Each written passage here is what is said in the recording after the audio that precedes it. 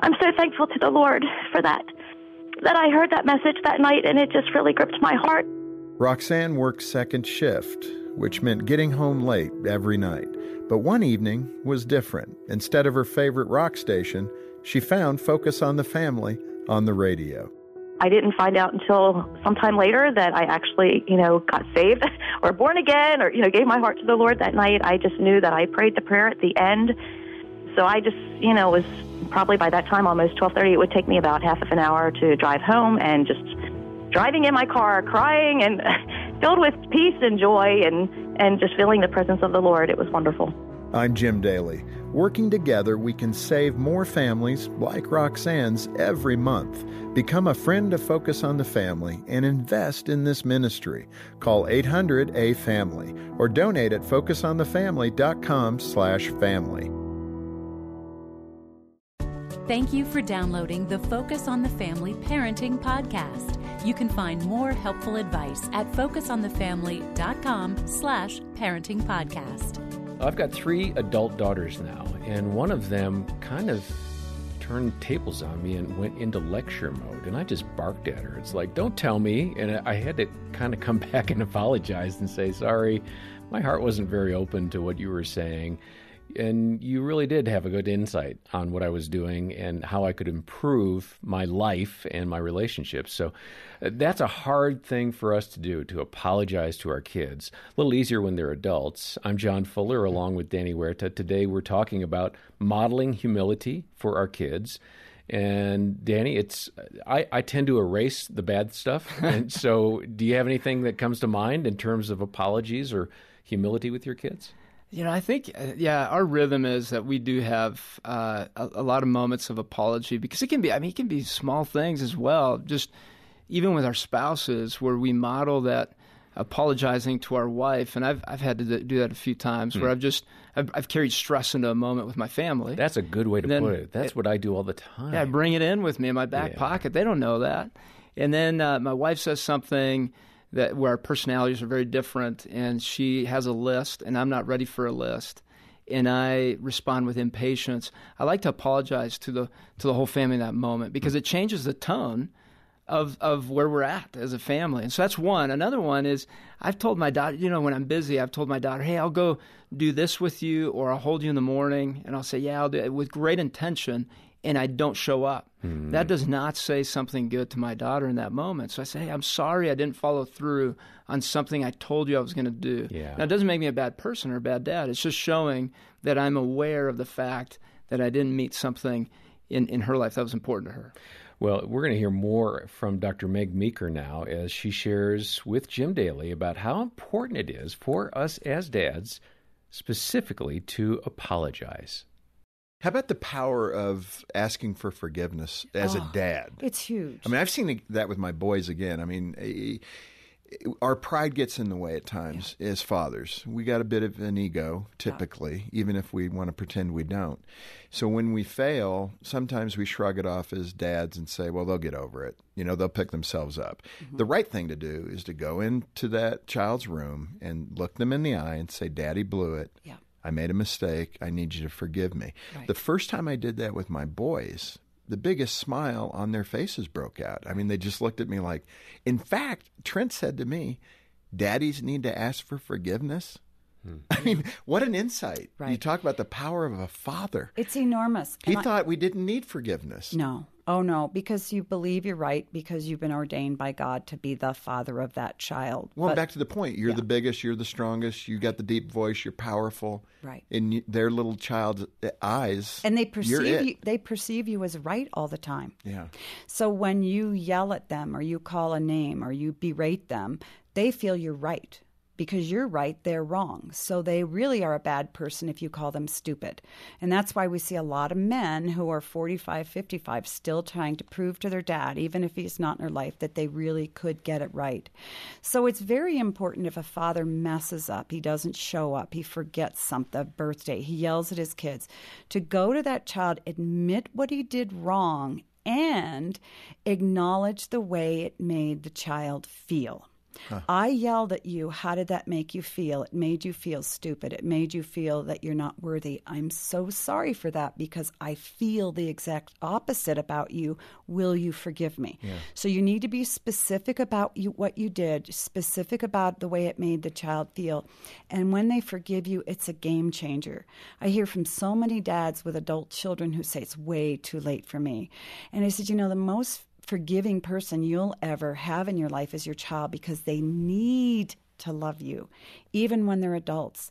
And when you ask for forgiveness of a 35-year-old daughter, it's hard to find a daughter who eventually won't forgive you because they're always bound to you by that need to love you and to be loved by you, even as adults. Acknowledging that it could take some time, but it's the right thing to do. Yes, the older the child is and the longer the offenses and the deeper the offenses are that the dad committed against the child, it's going to be harder. But that's where an adult child expects dad to take the lead and wants dad to take the lead and is going to test dad to see if he's authentic and if he means it. And that's going to take place over time. Yeah. Meg, in this area of a dad successfully transferring faith to his daughter, you mentioned the need for a dad to be seen and to be real in his faith. And sometimes for us dads, that can be hard. We might do the little devotional at night, but to sit in a chair and say an open prayer while the kids are moving around or something like that feels a little awkward. Sure. But I want to really pinpoint what you're driving at. What's that behavior, spiritual behavior, look like for a strong dad modeling it for a daughter? I think my husband did this very well. He's a very humble man. And he really taught our kids humility. And the way he showed them humility was really engaging the poor in our community. I'll never forget, my husband had picked up Chinese food with our daughter, who was 7 or 8, and he brought the Chinese food home, and I was upset because he didn't bring the egg rolls, which were my favorite. So I was going at him. I was tired and hungry, and my little daughter came over to me and said, "Mom, don't be mad at Dad." And I said, "Why?" And she said, on the way home, Dad saw a man in the park rummaging through a trash can, and he took our bag of Chinese food and said, "What would you like?" And he took my egg rolls. I think the Lord had a message there. He had a for message. You. And that's how you teach your kids humility. You have to live it in front of them. You have to show them faithfulness. Show them faithfulness to your wife, to your God, to doing what God asks you to do. So do more and speak less, because kids don't want you to tell them what to do. They want you to show them what to do. That's a great story about Meg's husband and the egg rolls, and it's a super example of modeling Christian behavior to our kids. Danny, some people are going to say, though, I have to be on all the time so my kids have a good example to look up to. But our kids are watching us 24/7, and we can't be on 24/7. We're going to mess up. No, you can just do the best you can and just really show up. I think sports provide a tremendous amount of great analogies for that. I mean, even Michael Jordan, his best games, missed some shots. And we will. There will be moments where we're just not hitting on all cylinders as a parent. Mm-hmm. And when we're modeling things, I think what I see is that kids are very resilient in the way that they adjust to the reality that we're humans as well. And there can be great conversations in moments of imperfection and in difficult times, either as a parent, maybe out in public, but also in relationship with them.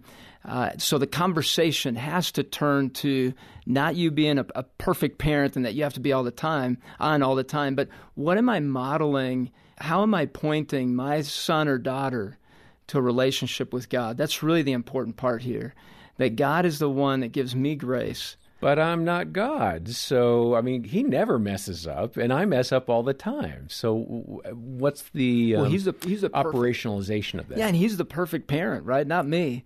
And I'm a sinner just like my child, and I'm here. I'm on their team. I want life to go well for them. And that's where my instruction in my heart comes from. It's not out of needing to look good for other people. And kids will pick up on that, and the fact that we want to impress others rather than be in relationship with them. Relationship's going to require imperfection. Putting on an image for people outside, it requires perfection.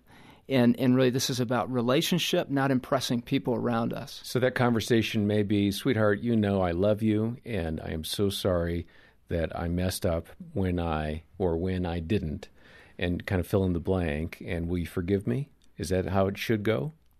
Yes, and also you in your own dialogue at night, forgiving yourself. Because a lot of what comes in is your own shame as a parent that affects your ability to be present with your child, because you're expecting perfection from yourself. Yeah. And that's where you need to give grace to yourself as well. So you opened it up for sports analogies. And when you said Michael Jordan, I just thought of baseball, where if somebody is batting 300, it's great. That's 3 out of 10 times they hit the ball. And you use the word resiliency, and I've told many a young dad, if you just show up consistently and you try, your kids are going to forget your mistakes. Yes. They will forget a lot of those. And that is a gift from God, that they will forget a lot of those.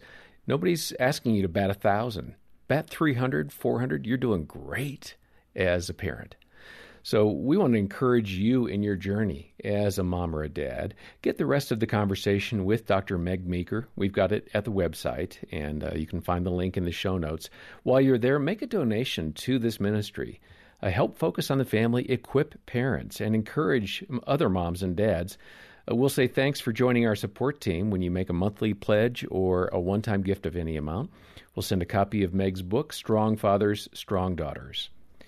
Next time, we're going to be talking about how to help your angry child. And until then, on behalf of Danny Huerta and the parenting team, I'm John Fuller, and this has been the Focus on the Family Parenting Podcast.